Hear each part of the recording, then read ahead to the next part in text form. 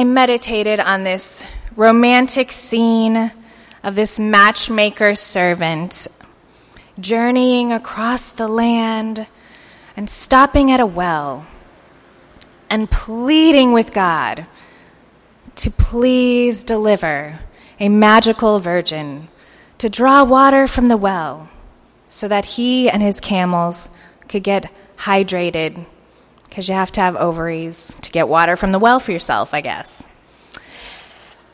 And in his deep and profound pleading with God, the servant agreed that if this magical water-drawing maiden did show up and draw water from the well for him and his camels to drink, because he couldn't do it himself, he would take this magical maiden back to his master and offer her to be married to his master's son, Isaac. I meditated on that. I meditated on the part of the story in which the servant's prayer for this magical maiden, which is obviously my favorite prayer in the whole Bible, in which this prayer is fulfilled just as he prayed it. And even though the cut of the story that we get from the Holy Lectionary makes it seem like she consents to this marriage, in the long version, it's actually her brother and father who consent to the marriage without speaking a word to her. I meditated on that. I meditated on the fairy tale ending of this particular clip of scripture, a caravan of camels wandering across the desert. And in the distance, a dreamy-looking single figure walks alone, and he looks up and sees the caravan in the distance. And in the caravan, the magical maiden also looks up and sees this mysterious figure walking toward her. And she slips off of her camel and she asks the servant, "Who is the man over there walking in the field to meet us?" And upon finding out that it is Isaac, her betrothed, the maiden tucks up her veil and meets the mysterious figure in the setting sun. I meditated on that. I meditated on all of that and prayed for a queer feminist sermon. But there were these two details in the scripture that kept pulling me away from that sermon. Two details. I'm going to share them with you. The first is what Isaac has been up to when we meet him. When Rebecca sees this dreamy figure walking toward her, the story says, "Now Isaac had come from Beer Lahai. Anyone ever been to Beer Lahai? It is a gorgeous place. Great nightlife, good for couples. I'm just kidding, I've never really heard of it. Does anybody know if I'm pronouncing this correctly? Anybody who speaks Hebrew? All right! I am pronouncing it correctly. Thank you, Ken. Beer Lahai only shows up in a few places in the Bible. It's a place with a spring, so water comes out of the ground at Beer Lahai. Because of my particular life with a 3-year-old, I picture River Run Playground with its sprinkler, right? In case you need an image, Beer Lahai. And there's just one other story that takes place at Beer Lahai. To know that story, we have to go back one generation. You going to go back with me? One generation back. And we have to remember this story about Isaac's mom, Sarah. Who's heard of a lady named Hagar? All right, we got some Hagar people here. Okay, good.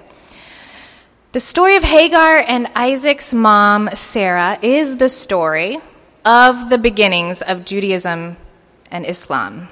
It's kind of a big deal. Better listen to this part. So Isaac's mom, Sarah, was Abraham's wife, as you might recall from last Sunday's reading. And Sarah had this Egyptian slave girl named Hagar. Now, Sarah wasn't able to have kids, which sucked because she really wanted a kid. And so she made this hard decision, as so many of us do, just kidding, never do this, to give her slave girl Hagar to Abraham as a second wife, so that maybe Hagar could give birth to a son for Sarah and Abraham. If you're thinking The Handmaid's Tale, yes. This is The Handmaid's Tale minus the Scrabble games. Otherwise, it is exactly The Handmaid's Tale. So Hagar, this slave girl, is forced to marry old man Abraham, and she gets pregnant, fulfilling her purpose as a slave girl wife. But her pregnancy causes this tension between Sarah and Hagar. There are some emotions on both sides. And Abraham, always the doting husband, is like, well, Sarah, she's your slave, so do whatever you want with her. Because marriage and all the perks that offers, right? And the text says, Sarah dealt harshly with her, and Hagar ran away. Which, if you are familiar with the way slave masters often treat slaves, Sarah dealt harshly with her is probably a euphemism for something pretty horrible. So this abused slave girl, Hagar, who is pregnant, runs away from Sarah. And she runs to a place where there's a spring of water. She runs to River Run playground. And there God appears to her and tells her that, it's going to be okay. You're going to have this son named Ishmael. You're going to have lots of descendants. It's going to be okay. Go back to Sarah. And it's after this miraculous meeting with God that this pregnant slave girl names this place Beer Lahai Roi. So that is the origin story of this place. Beer Lahai Roi is a place to which Isaac's slave stepmother, pregnant with his half-brother, ran while escaping the abuse of his mother. Right? So this line, now Isaac had come from Beer Lahai Roi, is not just like a random Bible line to be skipped over till you get to the marriage and the war. No, it's kind of deep, right? He's wandering around this deep place. And then the text says he went out in the evening to walk in the field. And the word for walk, the thing he's doing out in the field, is a confusing Hebrew word. But some interpreters say it has the meaning of to meditate. He's out in this field meditating, coming back from Beer Lahai Roi. So that's what Isaac is doing when he's out there in this rom-com hunky guy scene walking toward Rebecca's caravan. He's in this deep meditation, coming back from this slave abuse sanctuary. That was a detail that caught my attention. And then after the romantic meeting of Isaac and Rebecca and this kind of like yada, yada, yada of them getting engaged and planning the wedding and the bachelor party and the bachelorette party and all that stuff, then comes this second detail that I was really drawn to. You ready for the second detail? All right. It's the last verse of the story. It says, Then Isaac brought her into his mother Sarah's tent. He took Rebekah, and she became his wife, and he loved her. So Isaac was comforted after his mother's death. It's a little weird, a little wife-replacing mother, woman doing the emotional work for a man kind of thing, a little weird. But I also haven't been able to get away from this verse because it's about grief. It is so real and visceral. You can just like feel this son grieving deeply for his mom, needing someone in his life to comfort him. You can see him stumbling back into his mother's empty tent where she lived and laughed and suffered, where her clothes are still hanging in the closet, where her comb still sits on the dresser, and her soaps still make the bathroom smell like the good days. I haven't been able to get away from this verse. because I can't seem to get away from grief. So here we're going to make a turn. I know that it's this beautiful summer day and the world is focused on fun and sun. But at church, we talk about what's really going on in our lives, and grief is really going on. In addition to 2 weddings in the last 3 weeks, yesterday I also attended a funeral downtown. A clergy colleague of mine, Jason, lost his wife at the age of 43. And Jason and his wife had a little boy together, just a little older than my baby. And that little boy woke up last Tuesday without his mama. And Jason woke up without his wife. We can't seem to get away from grief. A few weeks ago marked the 4th anniversary of my own father's death. And I know some of you know how those anniversaries, those birthdays, those random days can sneak up on you. I know some of you in here are grieving too. We have loved and we have lost in the last year, in the last decade, in our lifetimes long ago.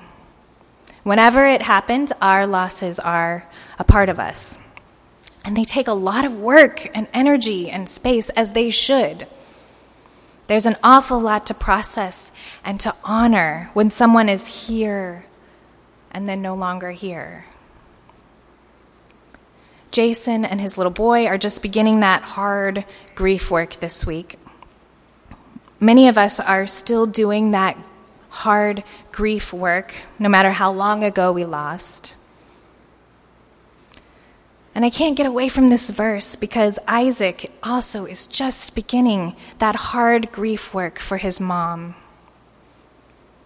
And he brings Rebekah into Sarah's tent.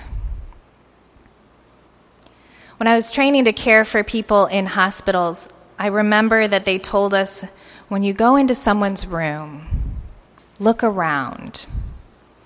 What's in that room? Are there fresh cut flowers?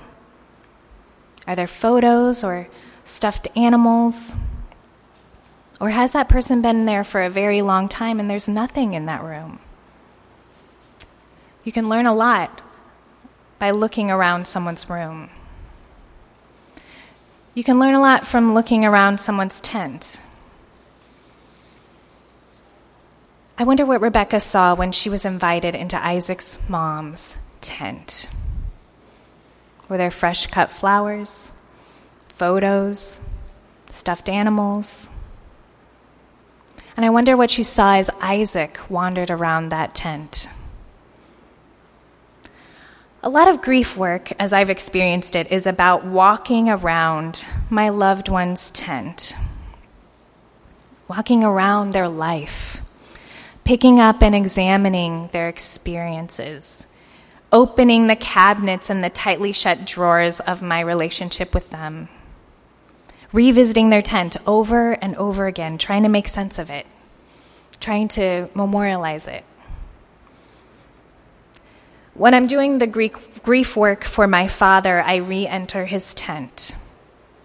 I pick up his wallet, and I find our family photo from when I was about 10 years old, creased and very worn. And I can let the tears come, knowing how much he loved me and he thought of me.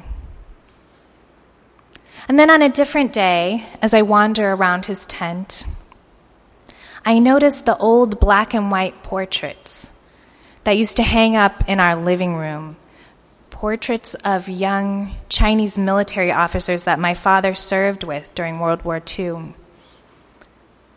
And as I grow older and meet other Asian Americans with parents that lived through those times of war, part of my grief work has been to touch those old photos again and to complexify his memory, to know him not only as an angry and paranoid father, but as a traumatized veteran and a man who lived most of his life under martial law.